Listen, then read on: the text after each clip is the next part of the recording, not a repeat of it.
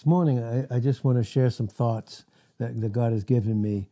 And the two thoughts that He's been giving me personally, they have to do with this scripture here. And we'll just read in 2 Peter. In 2 Peter 1, verse 19, it says, "We have also a more sure word of prophecy." We have a more sure word. Whereunto we, all of us, you, each one in Christ, will do well that you take heed, as unto a light that shines in a dark place until the day dawn and the day star arise in your hearts. And what that's teaching and what God has been revealing to me is the two things that He's had me involved with in His counsel to me personally are the light and knowledge and oneness and identification of Christ with me and with all of us in His intercessory session is He is with us in all of our groanings and all of our sufferings. And in a very personal way, in a very, very deep and intimate and personal way, meaning He is involved in every single aspect of our life. In other words, so for instance, the things that we went through that were a result of sin, He dealt with, because in the fact that He dealt with all of our sins, in that fact that He on Calvary was groaning and suffering on account of them, to obviously propitiate God the Father, but then to become our substitute. And a substitute, it means so much. A substitute means obviously that Christ not only died for us, but He died as us in our place. But also, substitute means that even when we groan and go through things now, He's our substitute. We can think with Him. That's why the Bible always says in our learning. Now, we can learn in the suffering of sin and groaning, things when we fail. We can learn in that sense. And we can also learn to run quickly to our substitute. And even then, even in this sense, when He intercedes for us in heaven, and that's brought out in Romans 8, verse 34, in Hebrews 7, verse 25, and in Hebrews 9, verse 26, He is interceding for us. That's what He's doing right now. And the groans that we have when we groan as a result of our sin, we realize when the light dawns that Christ has taken place of that. He's dealt with it. And He brings us to Himself so that instead of, when we confess our sins in 1 John 1:9, instead of being overwhelmed with what our sins caused, we can be overwhelmed with Him as the light, as our substitute. So we substitute all of that condemnation and that guilt for Christ Himself. That goes into even His intercession. That goes even into His groaning. So when Christ was on Calvary, He groaned and sighed and suffered like no human being ever did, because He took all of ours. As a result, as a result of all the failures of our sins that would cause us to groan and to sigh and to cry out, but also even in the positive sense of going through growth. Because in growth, in 2 Peter 3, verse 18, when we grow in grace and knowledge. And even then, there's a groaning or a longing, more of a longing to grow, and a longing and a groaning for more intimacy. And even that, He's interceding for us as our substitute, because He's propitiated the Father. So when it says that we have a more sure word of prophecy, in my own life and in all of our own lives, He's teaching us through groanings. We're learning through groanings about sin and about who we are in Christ. About sin, of what Christ has dealt with, and about who He is with us, as he goes with us through these groanings on our way, because now in 1 Corinthians 13:12 in the A part, for now we see through a glass darkly, but he's with us. Then face to face. Finally, in 1 Corinthians 13:12, where we're with him face to face, there will be no more, in Revelations 21, verse 4, there will be no more crying, no more death, no more sorrow, no more pain. And then we'll see that even through all those groanings and those cryings out, the Psalms are filled with people that groaned and cried out to him for a multitude, obviously, of different things. A lot of times it was because of their sins. And we'll see that this morning. For instance, in Exodus 2 and verse 23, when Israel was in the bondage of Egypt for over 400 years, and we understand we've been taught the types, Egypt, the world system, Pharaoh, the hard taskmaster in the type of Satan, who would be a very hard taskmaster. In other words, you have to do a task. So when Satan, for the Christian, masters us, and we get away from the fact that Christ is our life, he puts something on us like we have to do something, even about our failures and about our sins. And fact of the matter is, thank God that in John 19:30, the work is finished, because Jesus Christ in John 4 and verse 34, his whole life was to fulfill the will of the Father and to finish the work. And there was tremendous groaning, crying out to God and suffering of Christ as he was passing through his life on the way to the height of that groaning and suffering on Calvary. So this is what it means. So in this sense, this is what God has been counseling me and teaching me and all of us about our groans as we groan. He is groaning with us, and he's for us in Romans 8:31 to 39. He's for us. And he doesn't know us after the groans that we have as a result of sins. He knows us in the groans of how deeply we desire him, because if we have a godly desire in Psalm 37 and verse 4, it's because we first delighted in him. We first had to see that there was nothing really to delight in the old or in the flesh. But now we delight in him. And when we do, he gives us proper desires of our heart. Then, at Psalm 37:4, then we roll all of our care upon him, all of it. We commit our way unto him. We do. In our way on this path of light in Proverbs 4 and verse 14 that grows brighter and brighter until the day when we're in his presence, on that path, there's going to be groanings. In both cases, as a failure of sin, but as a desire, groaning desire for him in deep intimacy, so that finally there'll be no more interruption or disturbance between this intimate love exchange that we'll have with Christ. And we're on our way, and we will have that in all eternity. That's why in Romans 8, verse 18, it says, "For I reckon that the sufferings," and that sufferings, there's a lot of groaning that goes on, a lot of groaning, "that the sufferings of this present time won't even be worthy to be compared to the glory that will be revealed in us and all over us and around us." And so that's what it is. So while we're on this earth, and we're in prophecy, prophecy here has to do with the earth. Prophecy has to do with God judging the earth. In other words, Jesus said in John 17 and verse 14, Jesus said that while he was in the world, he wasn't of it.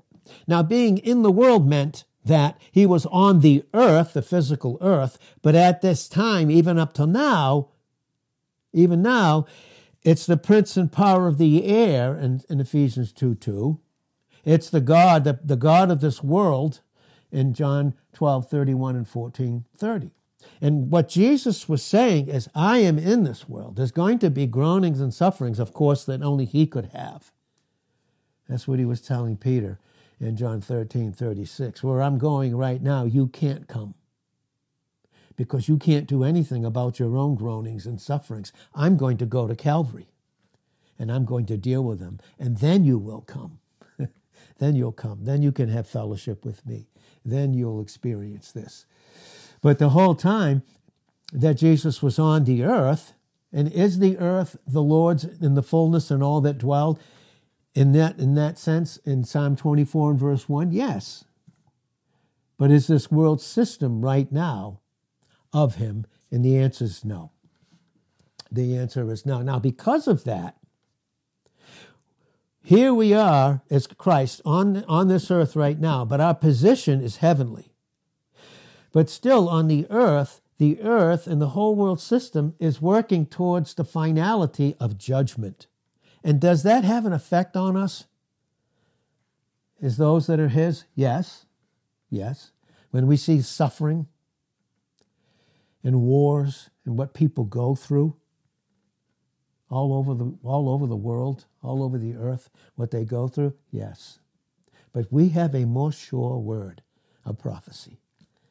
The sureness of it is that Christ is dealing with everything. He's already dealt with everything about you and I. He already has. So now in Exodus 2 and verse 23, it said that they're groaning, they were travailing and groaning under Pharaoh in Egypt. Then it says their groaning and their cries went up to God by reason of that. And that's Exodus 2, 23 and 24. But what it's saying there, even in their case, is they weren't groaning as a result of sadness and sorrow for their sins. They were just groaning as a consequence of them. But he still came down. And that's what the word Yahweh means. I come down, his name Yahweh. Y-A-H-W-E-H, and many say Jehovah, and they're just vowels set in consonants to make it to be Jehovah. The fact of the matter is that his name is I hear and I have come down. And did he ever hear and come down more in answer to us than giving us his son?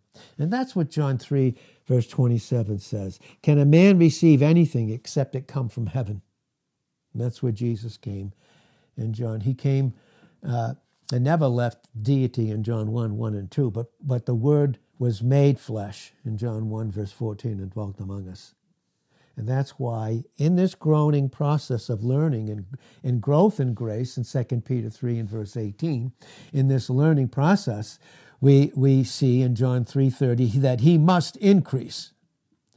Now, he's already increased in our position. As soon as we received him, we were positioned or placed in him.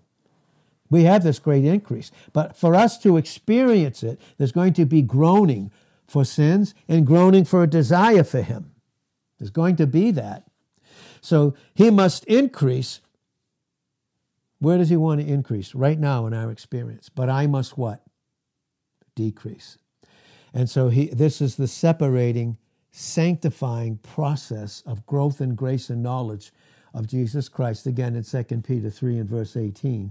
And that's what Hebrews 4 and verse 12 is bringing out. The word of the Lord, the word of God is living and powerful and sharper than any two-edged sword, piercing even to the dividing asunder of the soul. See? Soul, self-consciousness. I failed. I failed. I hate it. I groan. I hate it. But he separates that and brings us into spiritual God consciousness. Here's the light. This is who you are. You're not your sin. You're not your failures. It's no more I that do it in Romans 7, 17 and 20, but sin that dwells in me. It's no longer I. So this is what is bringing out. I had a little time again. I don't know how long it was this morning.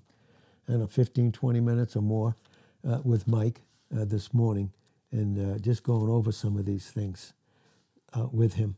But here, and even in Romans, the 8th chapter, and you're going to see groaning, and we'll get into, I hopefully during the week, we'll get into a lot of this in detail with those Hebrew words and those Greek words, because they're loaded with so much understanding of the nature and character and essence of God.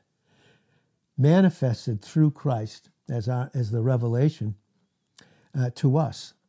But here, even in Romans 8, in Romans the 8th chapter, and I love these verses here. In Romans 8, it says, in verse 17, and if children, then heirs, heirs of God, and joint heirs with Christ. That word with there is a beautiful word, because the word with there, when it says that, is bringing out in terms of Christ and his humanity, not so much in his deity. Because remember in John 1:1, in the beginning, this is God bringing us back to eternity. How else is he going to explain it to us? The Word. And then it says the word with God. And that word with there is P-R-O-S, pros. And it means the most affectionate, deep exchange of a love life that nothing could disturb or distract. You can't. Because to do so, if you could, you would have to separate God from his very nature, God the Father, God the Son, God the Holy Spirit. And can anyone or anything separate who God is and the fullness of who he is? He can't. But then we see in John 1 and verse 14, the Word now was made flesh and dwelt among us. And dwelt among us. And that's what this with Christ is. See, so, because for all eternity, you and I, when we're in his presence, are going to learn what that word with meant. Individually, in Revelations 2 and verse 17, and corporately with an amazing amount of fellowship as a whole. But everything that God did for us through Christ by the power of the Holy Spirit, he did so individually. Each one of us. That's brought out. Yes, we're the body of Christ in 1 Corinthians 12 and 13. But the body's made up of many members, in particular in 1 Corinthians 12:27. You know what that means? That God has designed each of us particularly and has dealt with each of our particular groanings and sufferings. So amazing.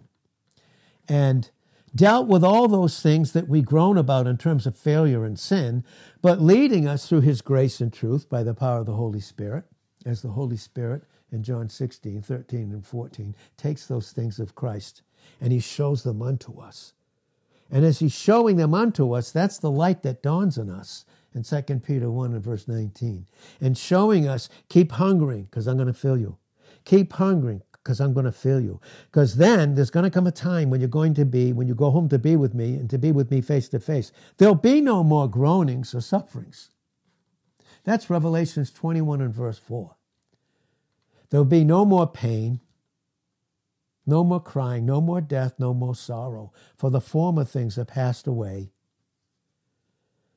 And write these, and God wants these words to be written in our hearts through the Holy Spirit.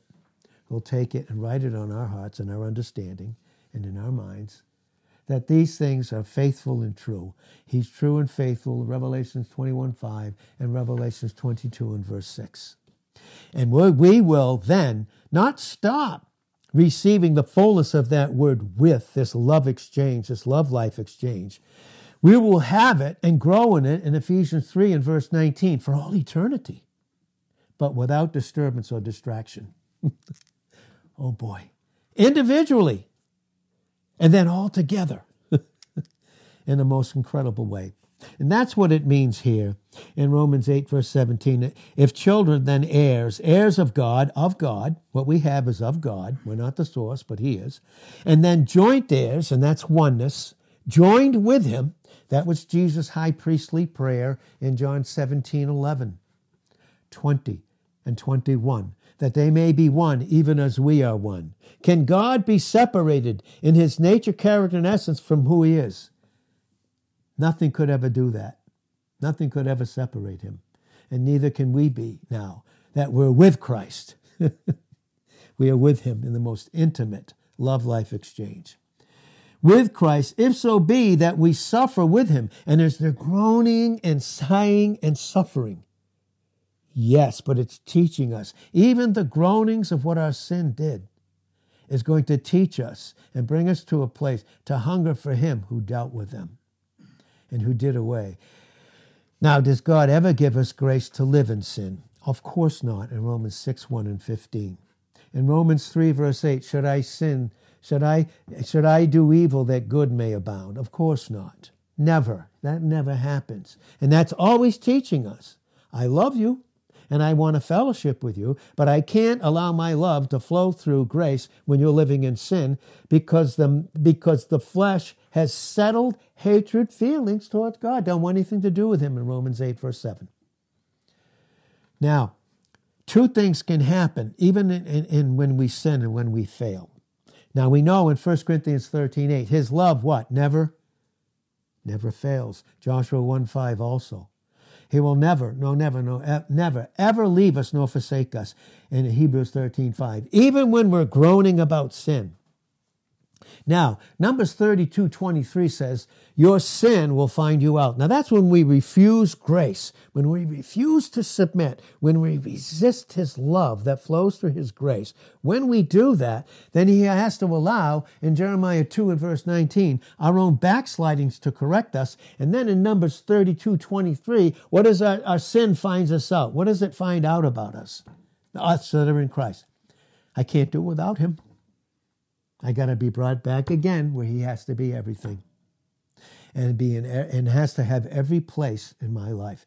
Because what is my proper place but in Christ? And so this is what it's teaching as we begin to wrap this up this morning.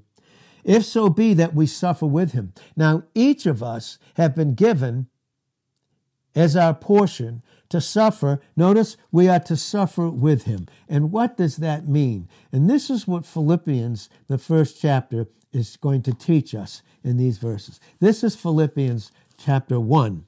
Philippians chapter 1. And this is what he wants to make clear to us. Even as prophecy and the terrifying reality of the world system that's filled with violence in Genesis 6, verse 11, filled with violence in Matthew 24 and verse 37, and prophecy, the evil coming to its full fruition to be dealt with by Christ, ultimately, in Revelations, the 19th chapter. But we're in the midst of that, and that can cause groaning also. We can groan for others in the way that they suffer. That enters into us and can enter into a prayer life for us for them.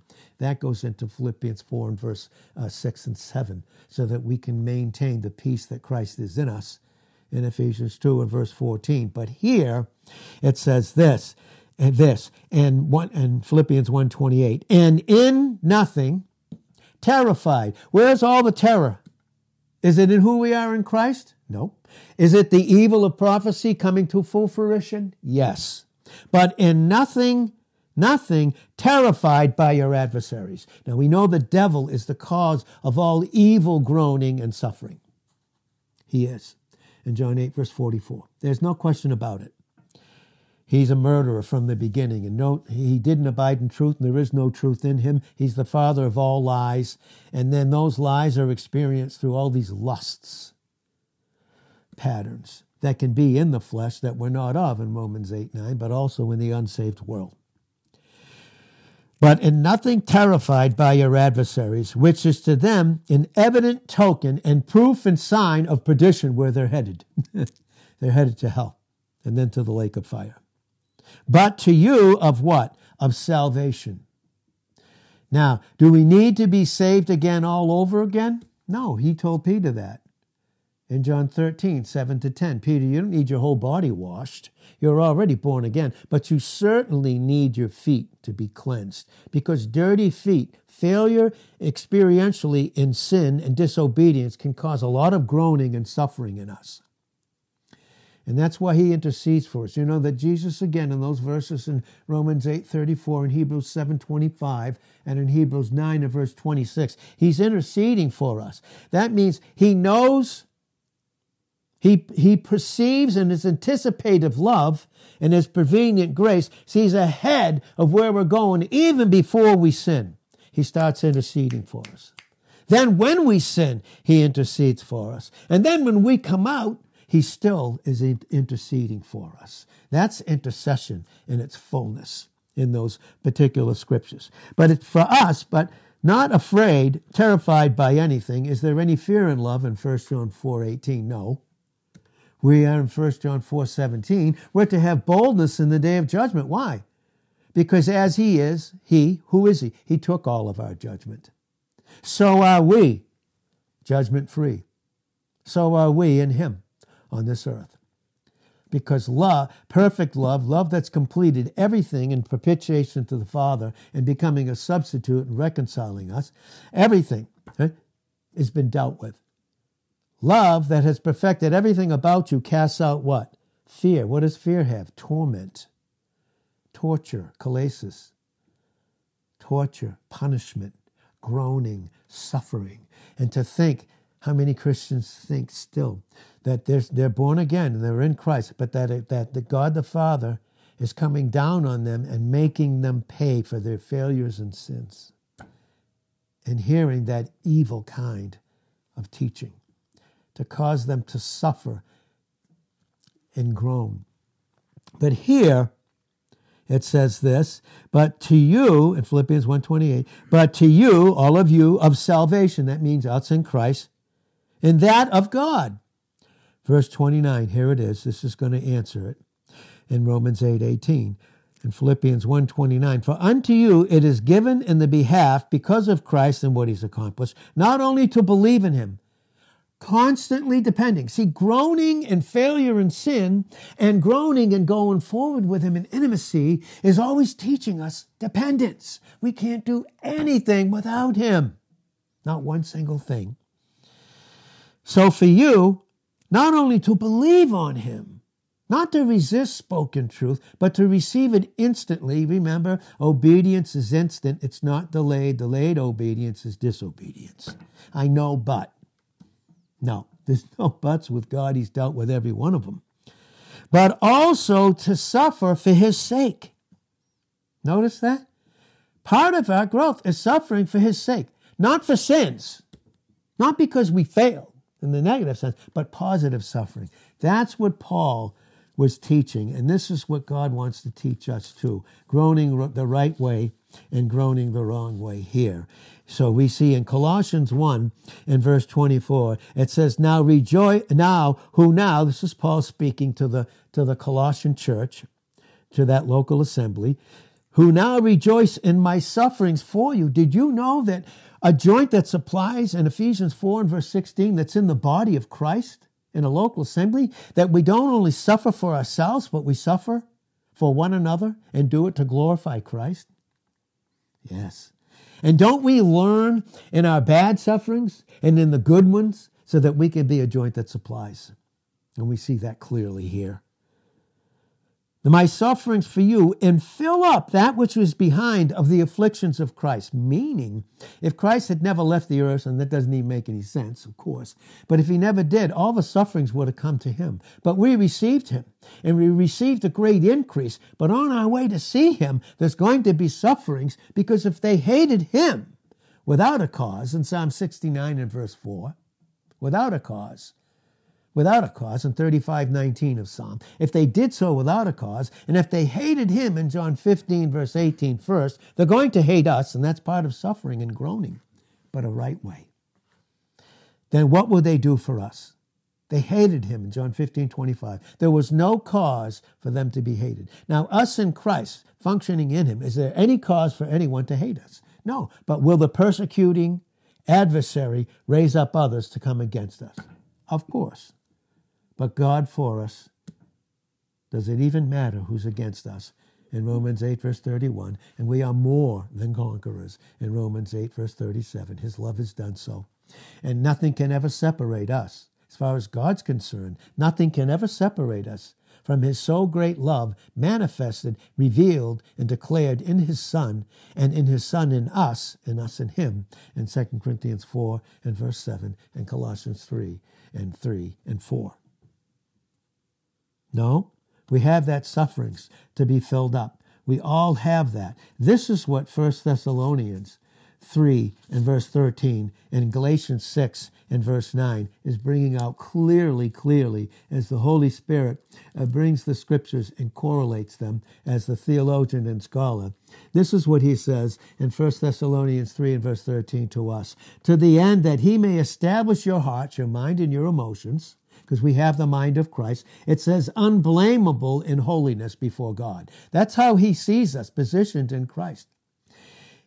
He sees us in Christ unblameable because all our sins are dealt with. But can we go back to them?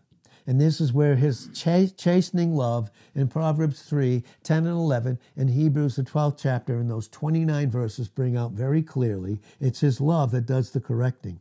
And we've been taught here by God through his grace and by the power of the Holy Spirit to what Christ has accomplished, that the first step so many times in our growth in grace is loving chastisement. Loving chastisement. It's not loving, is there such a thing as loving condemnation and accusation? No. Where would we experience condemnation and accusation? It's in the flesh. But is that who we are in? No. The flesh is in us, but we are of Christ in Romans 8:9. So here it says in 1 Thessalonians 3, verse 13, to the end that he may establish, may strengthen. And so in this strengthening process in Hebrews 12, 25 to 29, there's things that can be shaken. And he's removing the things in us that can be shaken so that the things that can't be remain in us in our thought life. And that's the mind of Christ in 1 Corinthians 2 in verse 16, our very foundation. In Matthew 16 and verse 18, our very foundation.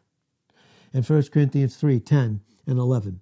That he may establish your minds, your emotions, unblameable in your position, but in your experience too, in holiness before God as you submit in your obedience, even our Father at the coming of the Lord Jesus Christ with all his saints.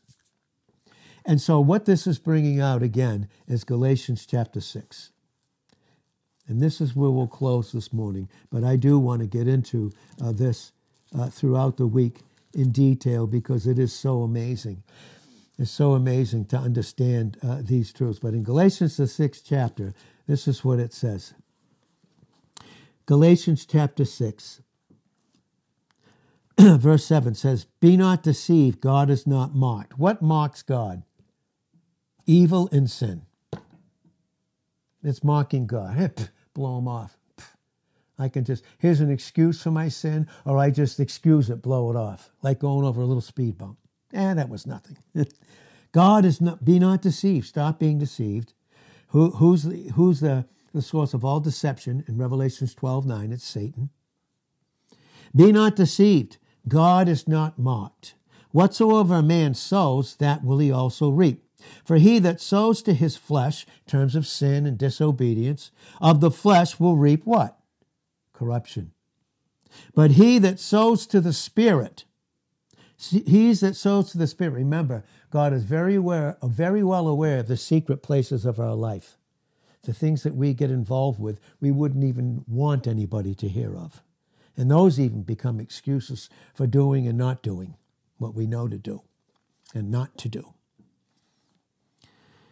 But he that sows to the Spirit will of the Spirit reap life eternal. In your experience, your position. Let us not be weary in well-doing. That's constant dependence. Let us not be weary in well-doing. Really, it says, let us not be weary in doing good. Well, how do we do good? Where is good located? In Exodus 34 and verse 6, Matthew 19 and verse 17, Luke 18 and verse 17 and 18. Good is located in God. He's the source of all good. There's no good in us in the flesh in Romans 7, verse 18. And even how to try to perform that which I know to do good, I find not. That's the flesh, trying to do good in the flesh. And that's Romans 7, 21. And we can sow either, but we learn in the growing of sowing to the flesh, and we learn in the groaning of sowing to the Spirit, because there's labor and growing in that, yes. There is. There is labor and proper groaning. That's 1 Corinthians 15:58. Be steadfast, immovable, always abounding in the work of the Lord as he's working in you in Philippians 2:12 and 13. Knowing that your labor in the Lord is never in vain. It's never without a cause, the cause of his love. And so this is again what it's saying. Don't be weary in doing good. For in due season we will reap if we faint not. Where do we faint? Where do we give up? Where do we quit mentally? Where do we throw up our hands? That's the flesh. And that's why we need to pray. Prayer is teaching dependence.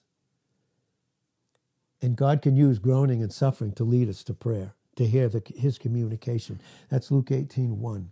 And in 1 Timothy 2:8, men. And in Romans 12, verse 12. Because the night, in Romans 13, verse 12, in terms of prophecy, the night, and that speaks of prophecy on the earth, his absence. The night is far spent. Boy, we think we have more time. The enemy deceives us the most with thinking we have more time to be obedient and do the right things when we don't. Because we don't know it. We don't know. The time is shortened in 1 Corinthians 7:29. That's dealing with prophecy on the earth, and it could be our time to go home to be with him face to face. You look at the young people of all ages around us going home to be with the Lord. Going home to be with him. And then others, oh my God, not having him as their salvation. But, verse 10, it says, as we have therefore opportunity, let us do good unto all. Now, where's good come from? Opposition in Christ, who is good, enters into the experience when I submit. And then it goes out to all. But look what it says, especially unto them who are of the household of faith, your local assembly. That's what it teaches. That's what Galatians 6:6 is teaching. Look it up, what Galatians 6:6 is teaching. Look it up, and through 10, when we have opportunity.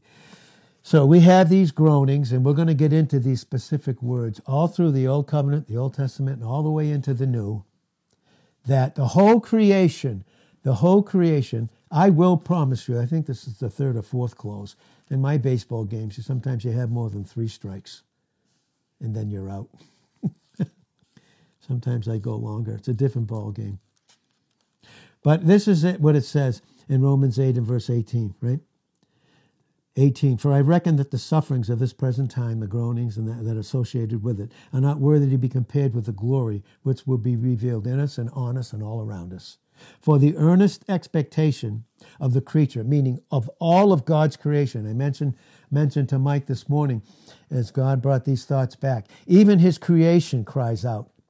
There are some that you go further out into space and you hear the sound of certain stars. There's a sound. And all of his creation, everywhere that you can think of in all eternity, this is what it's teaching. For the earnest expectation of the creature, the whole of God's creation, waits for the manifestation of the sons of God. Now, who is the manifestation?